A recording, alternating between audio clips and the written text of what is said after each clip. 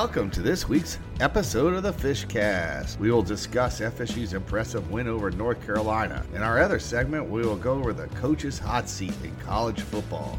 Is Ed Orgeron on the way out?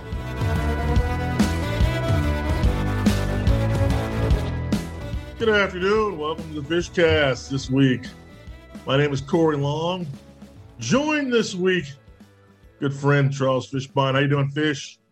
Doing good. I didn't know I was just joining now. Like I'm not part of the show anymore. You are part of the show. I gotta change things up each week. We're not joined by Coach Demo because Coach Demo is out doing some things. He's out on assignment, as we like to say. We don't really say what those assignments are. It's like it sounds good. It sounds like an old news telecast. Like Dan Rather is not with you this week. He's out on assignment, and no one ever says what the assignment is. The assignment is like a vacation in the Bahamas. But yeah, so Demo's out on assignment this week. How's your week been? It's been good, man. Just it's busy. We're just this time of year. I just found out today one of our games got moved to Monday. It's like this is a new thing: high school football on Mondays and Tuesdays. It's like down there you have it. It was always you were looking at a bunch of games on Thursday. Then obviously Friday is Friday. Then they have some marquee games, usually done in Dade County on Saturday, that they just can't because there's a limited amount of stadiums to play these games in. But yeah, if a lot of times if games don't happen on Thursday, they get moved to Monday because there's no room for them on Friday and Saturday. It's just crazy, right? So it ends up being like a 4 or 5 day week of college football games. Like I'm sure during COVID, you had games last year. You had games every day. It's get switched. It does. It's like MAC football in high school, so. Lot happened in college football this past week. Obviously, Bama got upset. The Oklahoma-Texas game was wild. The Arkansas-Ole Miss game was wild. Georgia crushed competition. They're new number one. And really, and throughout, and we'll get into different things at different points. But the one thing that's really there's a couple things that have taken up the headlines this week. We'll talk about Spencer Rattler, in another segment down the road and kind of how that thing is all come apart. But I want to talk about coaches' hot seats, and the hottest seat. Well, look what I just put up on for you, Corey. All right, you know what that is, right? What is that? That's the coach's hot seat list. What? Yeah, it's got 30 names on it. Yeah, that's the coach's hot seat list you look it up on Google. It says coach's hot seat, the hottest of coaches' seats. Butch Jones is already on that list. He's had the job for 6 hours. They're 1-8. They're 1-6. He's had the job for 6 hours. He's at Arkansas State. What's he supposed to do? The poor guy at New Mexico State's been on there for 6 years on this list. Did they realize does he get a bonus? State? Does he get a bonus? State? Is that part of his bonus package that if he's on this list in year one, he gets a $50,000 raise? They realize the ceiling at New Mexico State is 4.5 games, right? You're not win. If you win anything more than 5, you've overachieved at New Mexico. So State. Well, number one on that list is Jeff Scott, by the way. All right. So really? Jeff Scott. No, he's not going anywhere. I know that. Him and Jeff Brom and Orgeron's 4. Yeah. Dino Babers is 5. So who was 3 right there? 3. I don't think Scott Frost is on the hot seat. Even though they're losing, they're a lot more competitive this year. I think that they just need Martinez a bowl game. They really need to make a bowl game. Martinez needs to not come back for his 10th year. That kid has just killed that. He's that kid that they keep thinking he's going to turn it around and never does, But they can't keep putting him out there. They need to make a bowl game. They're 3-4. They're 3-4. They are 3-3. They play Minnesota this week, which I don't see them winning that game. I don't know. I think they're doing a lot better this year, but the results aren't on the scoreboard. They played. Who was it 2 weeks ago? They should have won. State. Yeah, they should have. Yeah. So they've played these teams tough. The results haven't come on the field. And Oklahoma, they played Oklahoma very well. Played Oklahoma tough. They definitely bounced back from the Illinois loss, which was a bad loss. Yeah, in week 0. That one would have really helped them for a bowl game this year. You got to look. They have Minnesota this week. At Minnesota, I don't think that's going to go their way. They got Purdue. That could be a win. That puts them at 4 wins. I don't see 6 wins. I mean, they got out Wisconsin, Ohio State, and they have Iowa at home. They've got to beat. So basically, they've got to beat Wisconsin, Minnesota, and Purdue to get the 6 wins, and they could do that. They could. Minnesota's without their running game. They lost another running back. Yeah. They've been decimated by injuries. Purdue, I don't think is very good. You go look. They had a 23-16 game against Oklahoma that they were in. They went to overtime. It was 23-20 against Michigan State. Michigan, they lost 32-29. I think he's turned the corner. The results aren't there I believe they'll give another year. Even if I think they're gonna let Scott Frost. I mean, he's gonna. I mean, I don't know if they'll make a bowl this year. They gotta make a bowl soon, but he might. I think he's gonna get another year regardless. Trev Alberts is a new AD there, so I think Trev isn't. I don't think he has a quick trigger finger. I think he's one of those. I think he's a little bit more analytical. I think he's gonna think things through. Number 4 on that list, however, the Ogre at Orgeron. He should be number 1. Like, he should be beyond number 1. Like, you see that they have 5 of their final 6 are against top 25 teams. Like, he's gone. He's gone. He's Gone. What's funny is, Corey, and I want to take a little credit. I for some reason, I don't know if it's someone likes to punish me a little bit or whatever. I thought he was the terrible hire when he was made the head coach. And then I think they lost to Troy State at home. And then all of a sudden he gets this mega team for 1 year and all the stars align. And I'm not going to lie, that team is probably one of the best college football teams ever that we've watched, with Joe Burrow and Jamar Chase, Jordan Jefferson, Hilaire. I mean, that team that won the national championship, and he deserves all the credit. He put all the right coaches in place. But the OC and DC left, and it's like the sea parted and that freaking ship sunk. They hit the Titanic. They were the Titanic. They hit the iceberg, and they have not recovered after winning that national title. They were not good last year, and they had a fluke win against Florida last year with the shoe incident, or they would have had even a worse record last year. And this year has been a total train wreck.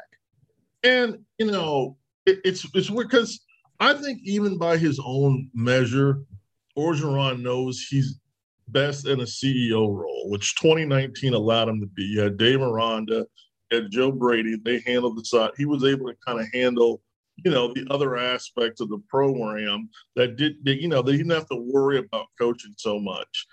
I give him credit for the sense that he has made quick changes. Like, he tried to hire Bo Pelini, that didn't work. Quickly fired him, has new guys and new OCs. Like, he's trying. He's not just sitting on his laurels and is saying, this is going to work, trust me, over time. No, he's saying, we got to continue to make changes. I thought, and we talked about this. We've talked about this quite a bit. I had thought that after the 2019 season, they had to promote Brady, or at least decide that, one more year, then we're going to elevate Orgeron to some sort of an ops position, and make Joe Brady the coach. Like, they didn't. I know Joe Brady probably wasn't going to be long for college football, however you looked at it, but they really didn't.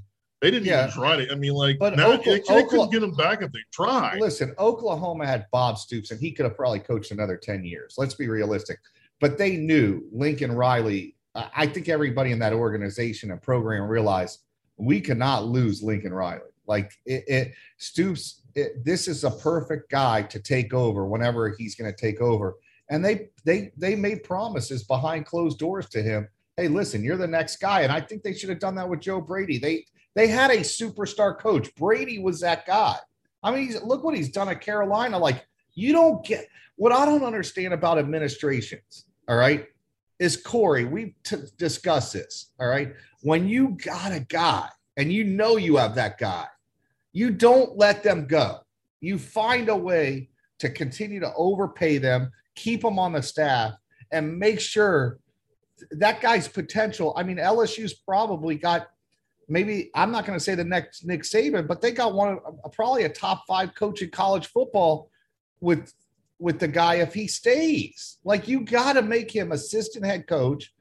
They can't do coach in waiting anymore, but you make him assistant head coach and you promise him the world and his agent the world and say, listen, we know Orgeron's not going to be the head coach here forever. You could give Orgeron assistant AD, some bullshit title at LSU, but make sure that Brady doesn't leave.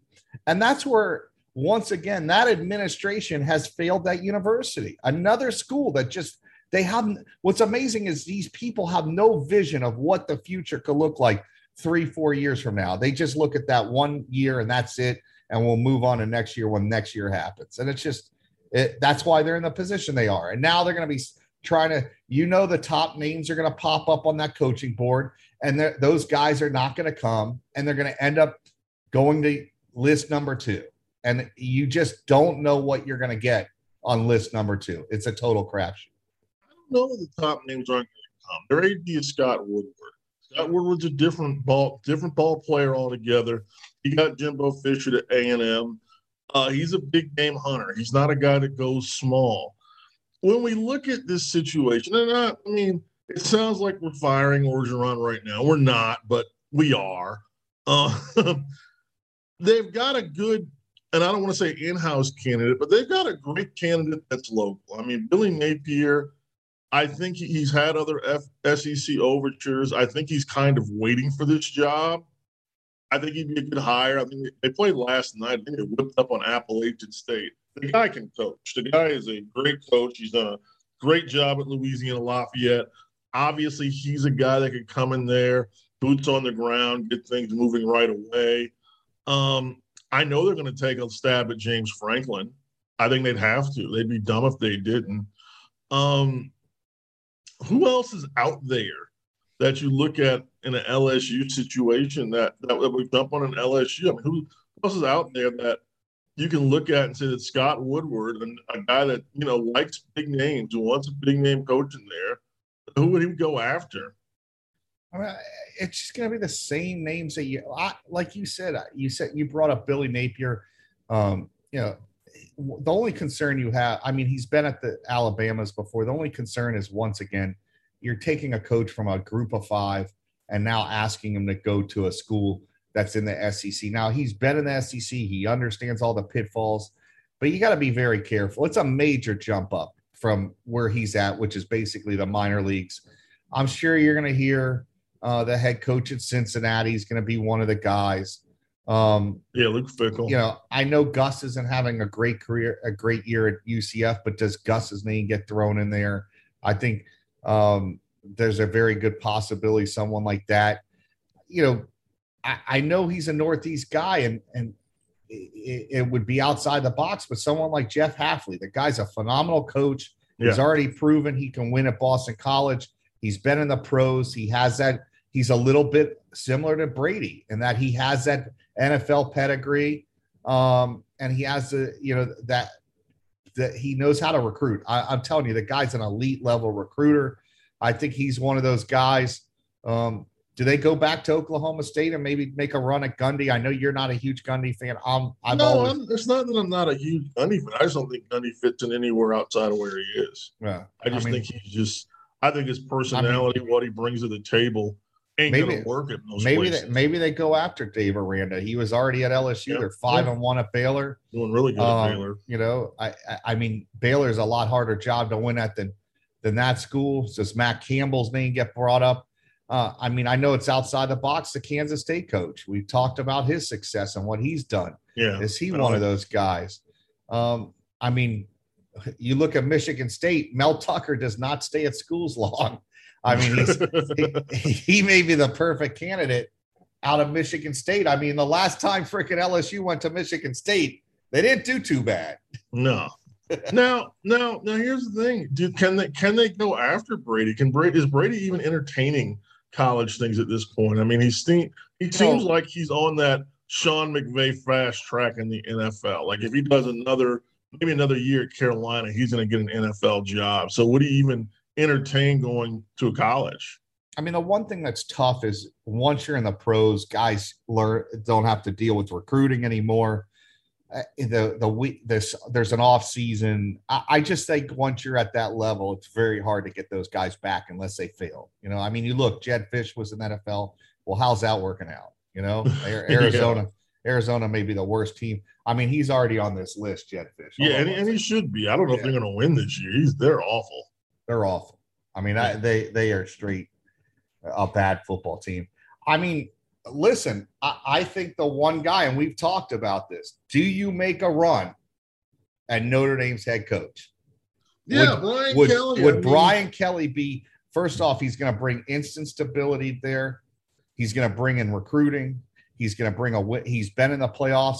Can you imagine Brian Kelly at LSU? I mean, like, I'd say within 2-3 years, they're playing for a national title. They won't get physically pushed around like they have been these last couple of years. I can tell you that much. That ain't gonna happen. And real quickly, well, not real quick, just jumping ahead. USC jobs already open. That's a big name job out there. We hear a lot of names. Again, kind of the same list that we had for LSU. So potentially you have two big, high-end jobs that you can win titles at open. Which of the two jobs is better in your opinion?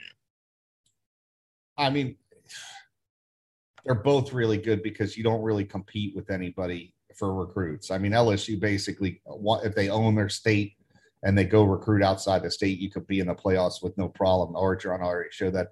The USC job is the best job west of the Mississippi. I mean, there's nobody you're competing with. They have self-inflicted every wound into their program that you could possibly do. They lose because they want to lose. To me, I think there's going to be two guys that are going to be offered the job. I think it's either going to be Mario Cristobal or it's going to be James Franklin. I think Franklin wants that job. I think that's the one job he'd leave Penn State for. I think it's one of those two. And then you've got, those two are going to be the main ones. And I think a sleeper guy for them is, I think, PJ Fleck. I think PJ has done everything he could do at Minnesota. People could say, well, he's not a Midwest guy. He coached for the Bucks. He played for the Niners. I could just picture him coaching at USC with his personality. I think PJ would win a national title at USC and be a powerhouse coach. The one guy that I would make a run at, but they can't get him, is I think Pat Fitzgerald at Northwestern. One, what he's done at Northwestern with their academic restrictions. And I think he USC has some of those private school issues with academics. He would hurdle over them. I mean, I'd throw the bank at him and give him an open check. I think Pat Fitzgerald would win a national title at USC. But those are the guys that I would go after. It's a great job. I think one thing is, even though Clay Helton wasn't a very good coach, they've recruited very well at the quarterback position. I think it's one of those jobs that it's not a mess. There's a lot of talent on that team that you could win 8 games in year 1 or 9 games and be like coach of the year or turnaround coach of the whatever. It's a program that can win right away. I don't think it's not been damaged. You hear the culture. I don't think the culture is bad there. They haven't done a terrible job of recruiting. They just haven't won at that school. I think it's ready-made, and I think the guy that gets that job will win in year 1, and they could be in the playoffs within 3 years of a really good coach being hired. Yeah, that's interesting. And the thing is, and this is the great thing about the coaching domino. USC hires Franklin, hires Cristobal, one of the two. Another big job opens up, and we go forward. But we're both in agreement that Orgeron is in. I mean, we can't say he's fired. He still has a job, but he's in massive trouble. I mean, like he's in the red zone, right? I mean, in terms of trouble, he's in the red right now. Dude, that alarm is going off and like smoke is billowing out of it. I mean, they're in trouble. Like, listen, I mean, I spoke to somebody that's inside the program this week, and they don't feel like that thing's heading in the right direction. Like, it's, I said, so how do you think you'll do against Kentucky? The person wasn't convinced they were going to be on the field with them, and they were right. Weren't. Yeah. They weren't. But does he still has, in my opinion, he still has a role in college football. Like, he would be a pretty attractive defensive coordinator hire. The guy can still coach the line, can coach D-line. And I think he could be a D-line coach, a recruiting coordinator. I don't even know about he's never been really a defensive coordinator. So I think he'd be a high-paid assistant coach, somebody, but he'd have to go to a staff that he can't overwhelm the head coach. You got to be careful with him hiring him, because that guy better have a strong personality. It better be a Nick Saban type that can handle him, because if he goes to a program, like, he couldn't go to Miami and be on Manny Diaz's staff. Manny would look over his shoulder every 5 minutes, wondering when the guy's going to take over. So, like, you got to be careful where you place him. Could he go to? I want Mario to hire him at Oregon. That'd be funny. Mario and the Ogre together would be great. No, I mean, literally get on board drills themselves during the off season. It definitely would be intense. I think somebody, I think he would do well at a lot of these schools. It just have to be the right school. You look at the SEC. I think he could do well even on Mullen's staff. I don't think Mullen's going to feel threatened by him. I think you look at Georgia staff. I think he could go there. I think even Arkansas or A&M, I think he could coach under Jimbo. As long as that coach doesn't feel threatened by him, I think that's a place, because he's such a big personality as a coach. Yeah. Who he is when he walks in the door. His voice is very loud, and he's just, he's not for everybody, kind of like me. I'm not for everybody, Corey. Yeah, exactly. We are Guinness beer. We are an acquired taste. Now, where's Manny at on that list behind you? Like, I don't see him in the touch. Manny's there. He's sixth. He's sixth. I see him. Yeah, he's sixth. Now, we're not going to talk about Manny in this one. We're going to wait. Maybe we'll wait for Demo to come back on assignment and talk about that one, because we all have some pretty strong feelings on that one. Yeah, but, we're going to kick out of this right now. But, Ed Orgeron in trouble. They got Florida this week. I think they've got Ole Miss after that. And they've got A&M, Alabama, and some Arkansas down the line. I mean, there's no breathing room. There's nothing. There's no week that you can take off. It's just one big game after another. And every one of them is every loss they have is just gonna make his job situation that much more tenuous. No Life doubt. in the Southeastern Conference. Listen, you get paid the big bucks, but you also have the most pressure. There's no days off outside of Vanderbilt, who's based, like, everybody wishes they could have Vanderbilt on their schedule this year in that conference, but there's not enough open dates. There's not enough open dates for Vanderbilt. All right, we will be back with more of the Fishcast soon. Oh, God.